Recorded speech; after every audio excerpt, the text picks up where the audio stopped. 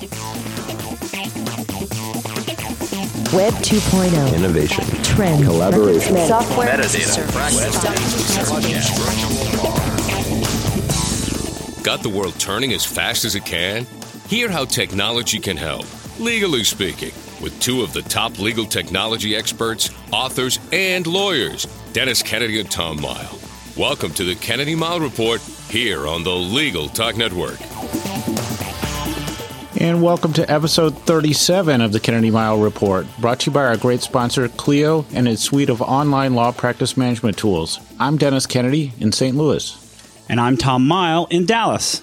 In our last episode, we went all virtual and talked about the sightless web. We thought we'd take a 180-degree turn and talk about how the real world is actually colliding with the virtual world these days. Suddenly, as in real estate, the buzz phrase for the internet is location, location, location. Tom, tell our listeners what we'll cover in this episode. Dennis, in this edition of the Kennedy Mile Report, we're going to talk about location-based services and whether lawyers should even care about this new phenomenon. In another installment of what Dennis and Tom are talking about, we will revisit the iPad and see which one of us gave in to the hypnotic charms of Apple's tablet. And as usual, we'll end with our parting shots, that one tip, website, or observation that you can begin to use the second that this podcast is over.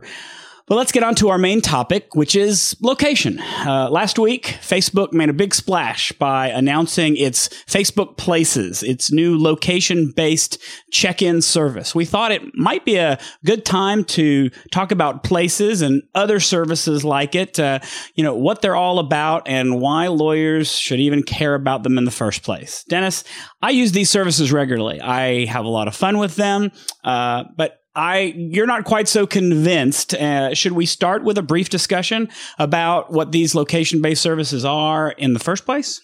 Yeah, because I think it's a real eye-opener to a lot of lawyers that these types of services could even exist. And then I think it's going to be a head-scratcher for them to figure out why people would actually use them, because there is a certain sense it kind of goes against our fundamental inclinations about privacy and how public and how private we want to be. But basically, location services, as we'll talk about them, are just think in terms of social networking services that are enhanced to include location information.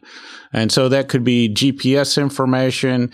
It could be location information that you provide yourself, information that's triangulated between different network locations to kind of figure out where you are. But so the geographic information can be addresses, can be actual positional information, as in GPS, is associated with what you're doing and then used in a variety of different ways. But as we talk about it, sort of in the area of social networking. So that's kind of the big picture. I mean, Tom, I guess you might want to localize what we're talking about to your early experience with Foursquare, which is probably as good as an example of these location services as there is. Sure. And before I do that, I think that what really makes these services, has really made these services take off has been just the explosion of the smartphone and the fact that every smartphone out there has got some sort of GPS or location sensitive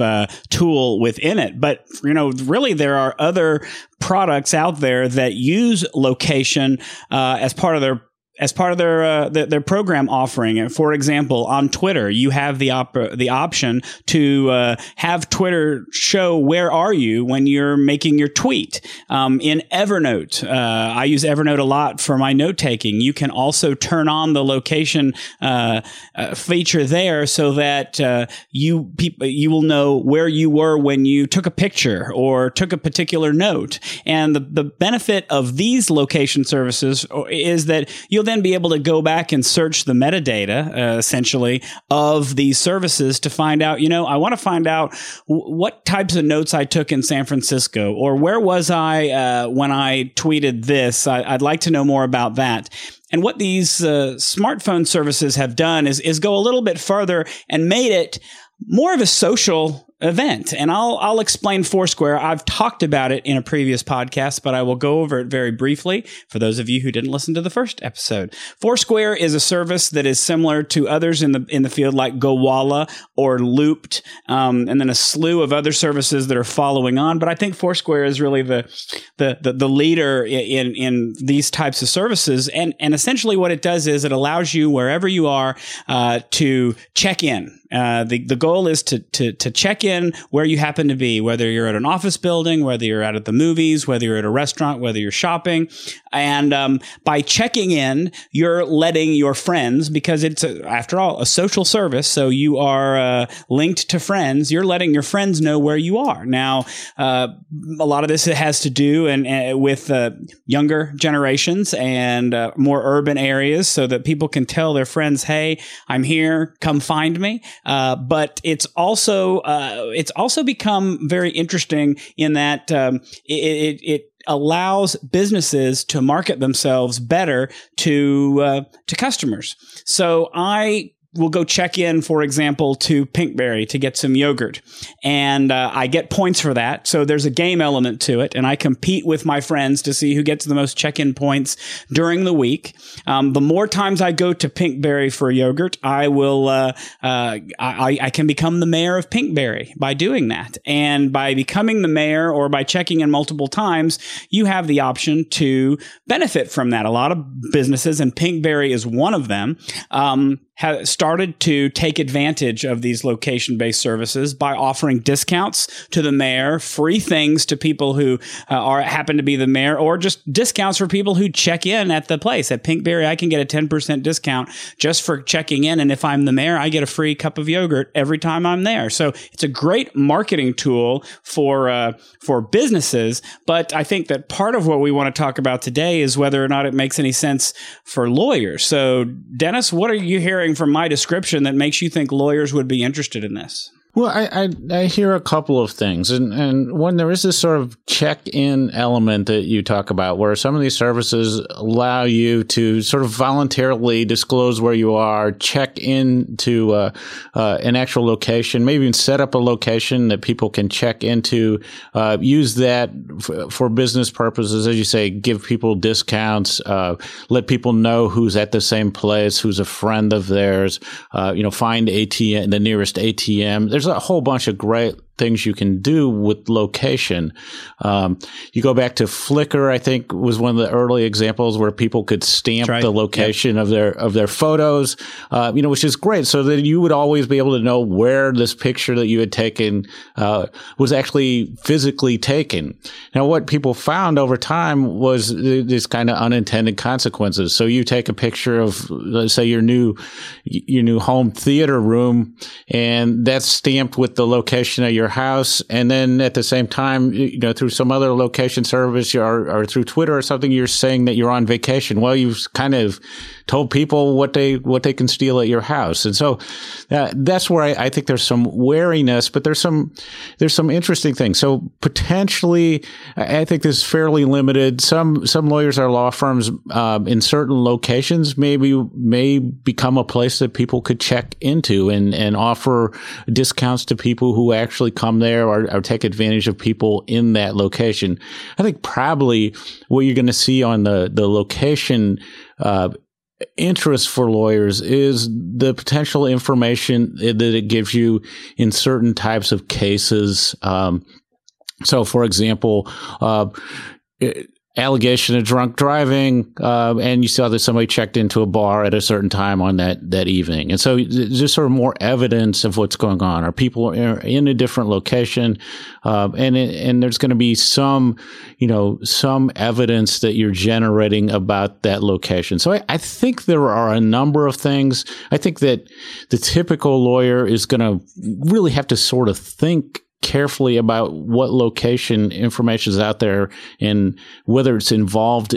I think it's going to be more involved in the work that they're doing more so than something that they will do. Tom, I mean, is that your sense? I mean, lawyers are slow adopters, and I think the privacy aspects of location are really tricky. So I don't see that lawyers are going to jump in and always be giving up their location. Oh, I think that's right. And I'm very careful in using these services to only give my location to people that I either trust or don't care if they know where I am. I mean, if I'm going to see a movie, it doesn't bother me that my friends know that I happen to be at a movie. I don't expect them to stalk me or find me anywhere. But that requires me to go in and configure the settings so that only my friends can see it. With Foursquare on the mobile app, I have the ability to both post my location to Twitter or on Facebook. And I do neither because I don't want it to necessarily go out that far.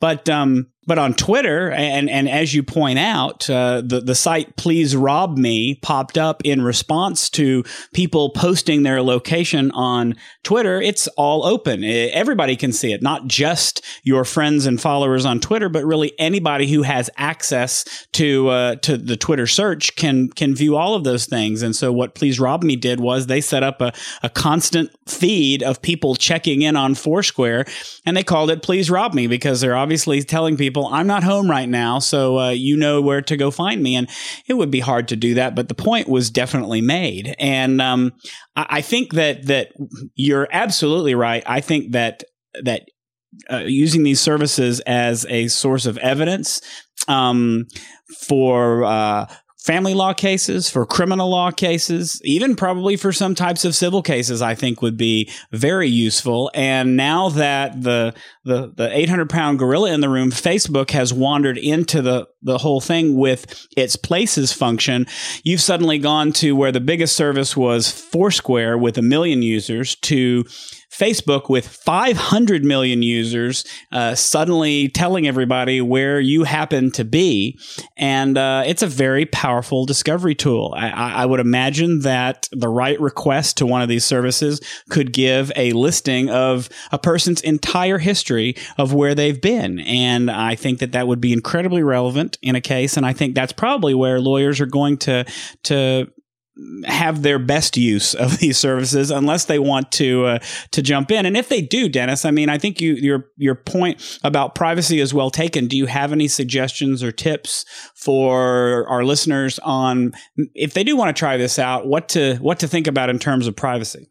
Yeah, there's a couple of things. And although I think the sort of obvious thing for lawyers is on the litigation side, I've already noticed just, from casual observation of some of this is that you'll see on the transactional side, potentially on the confidentiality side, you will see people check in to customer sites. You might be able to gain a lot of competitive intelligence to see who's working with whom. Depending on, as you determine if you're connected to somebody, and you can see this in Facebook, potentially in LinkedIn. If LinkedIn went to location, you could say, oh, I'm connected to the general counsel of such and such, and they're using location service. And I see that they've checked in at the corporate headquarters of somebody I didn't know they were doing a deal with. So I think there are those sorts of things. And there is that sort of voluntary aspect of location, and to a certain extent, some stuff that's just location information that's generated involuntarily or just as part of what we do carrying around a smartphone, that we need to get control of. So when Facebook Places came out, the first thing I did before I even read about what it was I just grabbed a blog post that said, here's how you need to look at the privacy settings in Facebook. And I just went ahead and got those taken care of right away. And then I also looked at what the implications were, for my teenage daughter. And I actually found out, to my surprise, going through Facebook, that Facebook has some default settings that are very favorable if you're under the age of 18. So I think as a parent, that gives you a bit more comfort. I think all this location stuff is very troubling for women, I think more so than men. There's a stalking element. There's there's definitely some concern about when you're giving up location, and you really have to pay attention to privacy settings. Tom, I on Foursquare, I always like to use the example of when you had your Foursquare updates going through Twitter, and I mentioned to you one day that I saw that you had been to the doctor and picked up a prescription on the way home because that was going out over Twitter. And so I think people really really have to take care, and you also have to decide how you feel about that location information. Some people are comfortable with that, and people have different levels of comfort, I think, with different private information. And so I'm really hesitant about giving up any location information. I think it's, as I look at it, I think it's partly because I grew up in a small town and I sort of have an approach to privacy that's based on that. But every weekend I put up how many miles I rode on my bike. And I know there are a lot of people who say I would never give up information about my exercise, regimen or the food I eat or where those sorts of things. So I think there's a level of comfort you need to have. And I think you also have to understand the potential benefits of the location information. So if you're going to a baseball game and you're able to see your friends who might also be at the game that you didn't know about, and you can meet up with them, that's a really cool thing. And so that's sort of the plus side of location. And I just think we're going to have to start to learn how we're going to live in a world where our location becomes much more widely known to people. Well, I guess my first response is that wasn't me that told you that I was going to the doctor on Twitter. That may have been somebody else's tweet that you saw, but I will not tweet that and put that in public. You were the mayor of your doctor's office, I think. I may have shown that I was mayor of the doctor's office, but that was something I didn't have control over at the time. And I know individuals who do tweet about going to the doctor's office all the time, and I think that's obviously a personal choice they've made. I know that the concern that many women have about using a service like this is valid. And so what they'll do is they will wait to check in until just as they're leaving, so that they're not there if someone decides they want to stalk them. But the issues with Facebook are quite real, because Facebook, again, as it does so often when it introduces new features, it introduces them with the idea that everyone wants to be open and to do everything about it. And so all of the features of Places were provided by default, and you have to go into several layers of privacy settings to go in there. And what's one of the most, I think, troubling things about Facebook Places, although I really like the service, it's not as good as Foursquare, but it has the potential to be even better. But what I really don't like is that when you check into a place, it allows you to actually check in your friends at the same time, which could lead to a huge issue. Now, frankly, when someone tries to check you in there, you get an email and you can deny that. But the simplest thing is to just go into your Facebook account and check that box off that says, don't let my friends check me in, only let me check in if I plan to do that. But again, it bears repeating that whenever you try to use these services, they all have privacy settings. Some are easier to find than others. It really makes sense to go in, find what they are, and find the ones that make the most sense for how you want to use the tool. Dennis, any final thoughts before we go to the next segment? I think you're exactly right. I mean, the first thing I did on the privacy settings with the Facebook Places was prevented anybody from checking me in anywhere. My last thought is, and I want to introduce a new concept that we may talk about in an upcoming episode, and that's this notion of the Internet of Things. And so the idea is that we have a lot of different devices that are connecting to the Internet and generating information that we can use over the Internet in a lot of ways, both us and other people. Something like 4 million cell phones now. And as we generate this location information, we become like little each of us is a little sensor generating this information that can be used in a lot of different ways. And with this location information can really tell us a lot about how we are as a culture, but also has some individual consequences. So just think, if you see the term Internet of Things, I think that's really becoming an interesting area of where the Internet is evolving to. We will continue to keep a watch on that. But before we move on to our next segment, let's take a quick break with a few words from the Legal Talk Network and our amazing sponsor, Clio.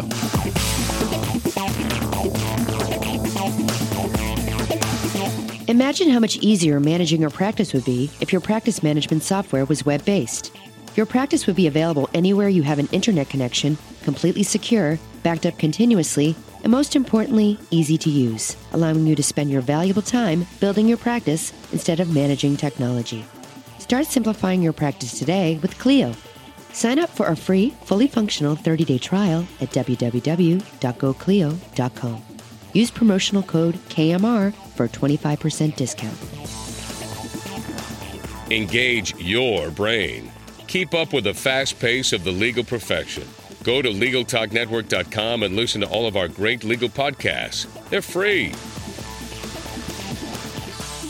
Interested in having a show on Legal Talk Network? We'd like to talk to you about building your firm's marketing strategy with legal podcasts. Give us a call at 781-551-9960. That's LegalTalkNetwork.com. And welcome back to the Kennedy Mile Report. I'm Tom Mile. And I'm Dennis Kennedy. We have another installment of our popular What Dennis and Tom Have Been Talking About Themselves segment. Tom has a new iPad, and I'm sticking with my vow not to buy an iPad until the second version is released, which I'm hoping is going to be very soon. So we thought it might be fun to have Tom answer some of my questions about things I want to know before I actually buy an iPad. Now, Tom, I'm hearing that airplanes are full of people using iPads these days, and that the iPad tide has really come in.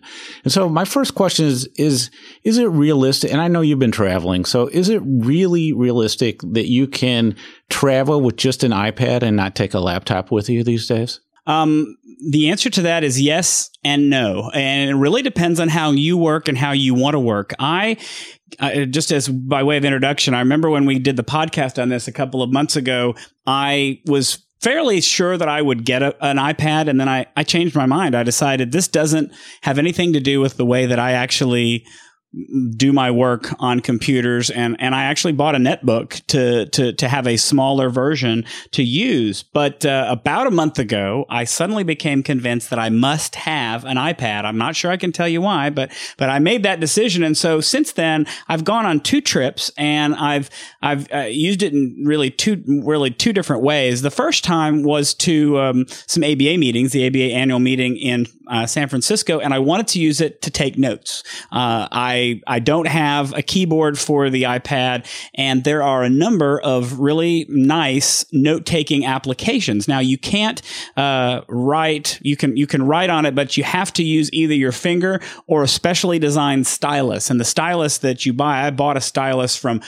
Pogo, I think is the name of the company. Pogo Sketch is the stylus, and the tip of it has the consistency that's very similar to the tip of your finger. If you just tap on the surface of an iPad with just a pen, it won't do anything. It has to have it's got the touch capacitor on it that reacts to that certain level of pressure. And I was able to take notes. There are a number of notes applications that will convert to text, that will send things to your Evernote account, that will convert to PDF, that you can do a number of different things with. And I enjoyed working with the notes and notebooks. This time that I went on the trip, I really just used it as a content consumption device. I think that from a business standpoint, if you plan to work on documents, you really need a keyboard. You need to have the Bluetooth keyboard. It's really not that practical to try and type in things on your own.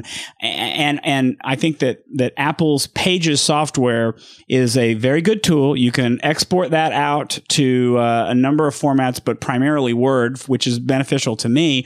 I think that the biggest downside is that the iPad doesn't really have any folder structure that you can access. So you can't really save things in folders. I can't go to my email and attach a document on my iPad and mail it out. I think that's a downside. If I'm in Pages doing a document, I can create the document, but I have to mail it from the application itself. I have to send it out and export it that way. So there are ways around it. It's not the most friendly for content creation, but I'm learning. There are a lot of applications out there that can help, and so I think that it's yes or no. It depends on what you plan to do when you go on the road. But there are definitely some possibilities. Well, your keyboard part of the answer answered another question I had about how realistic it is to work on documents. And your point about folders and maybe looking for alternatives, maybe like a Google Docs or something to actually move documents around might be a really important point. The big thing for me is if I'm traveling, I want to get my new podcasts every day. And so my real question is, if I just have the iPad, can I get the new podcasts? Can I sync those into the iPad? Or do I have to have another computer that has iTunes that I actually have to sync with? I hate to break the news to you, Dennis, but when people said that an iPad was basically just like a big iPod Touch, that's pretty much the case. And so you have to sync with a computer that has iTunes in order to download podcasts. Now, you can go to the iTunes store. The iTunes store is on there, but it's the same general idea as when you have your iPhone out. You're not able to, or an iPod, you're not able to download podcasts directly to it unless you're just going to do a one-off. You can download any podcast from the iTunes store for free, just over the air. I'm not sure if you have to be connected to Wi-Fi or if you can do it on 3G, but you can't update your subscriptions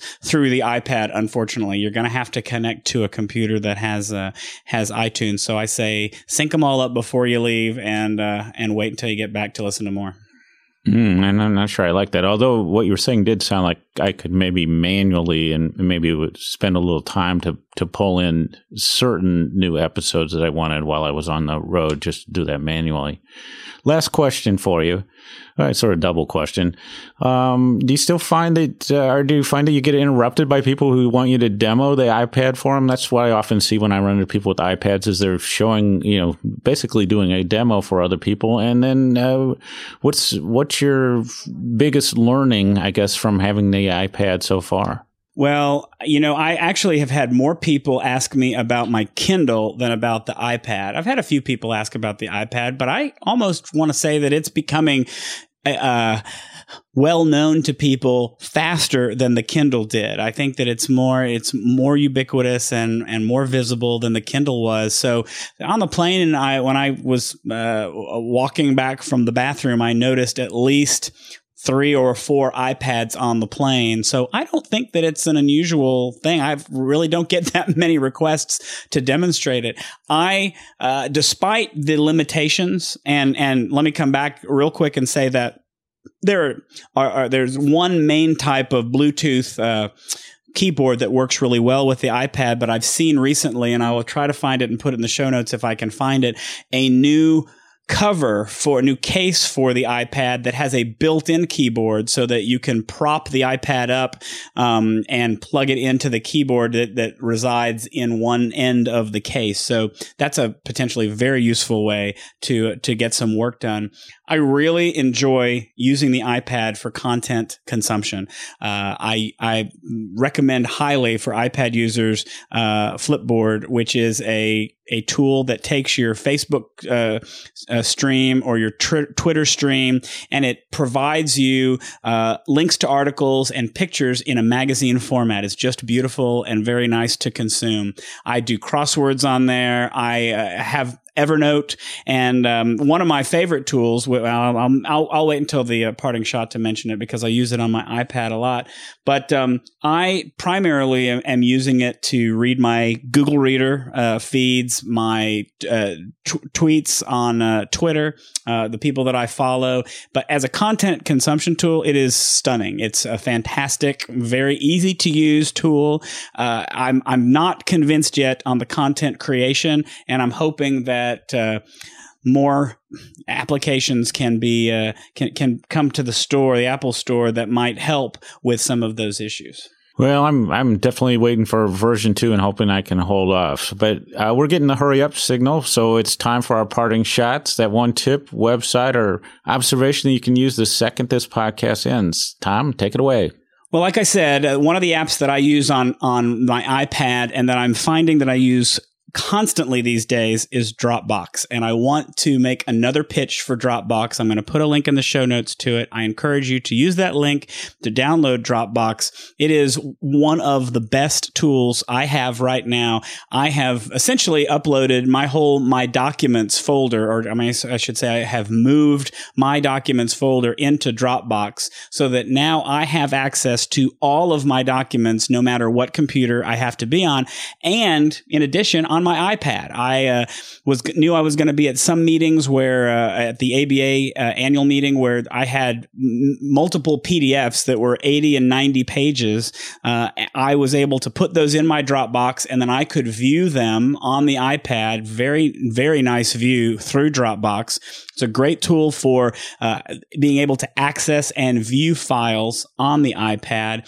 I've learned from a lawyer recently that he downloaded it to all of his computers, and he's given his assistant access to some of the folders within Dropbox so that she has access to constantly updated items that he just moves into there when he wants her to deal with it. So it's sort of a poor person's network environment that I think has the potential to be really nice for the solo small firm environment and just anybody who wants to be able to have ready access to their synchronized files at any time. Dennis. I've been thinking lately, actually I've thought this for many years, that the most underserved and sort of ignored part of the legal technology market is the medium-sized firm. And I think it's really, there's lots of great information for solos and small firms, a lot of big firm information, but the medium-sized firm is really in this kind of no man's land in terms of information and things that are unique to them. And there are a lot of really special issues that medium-sized firms have to think about.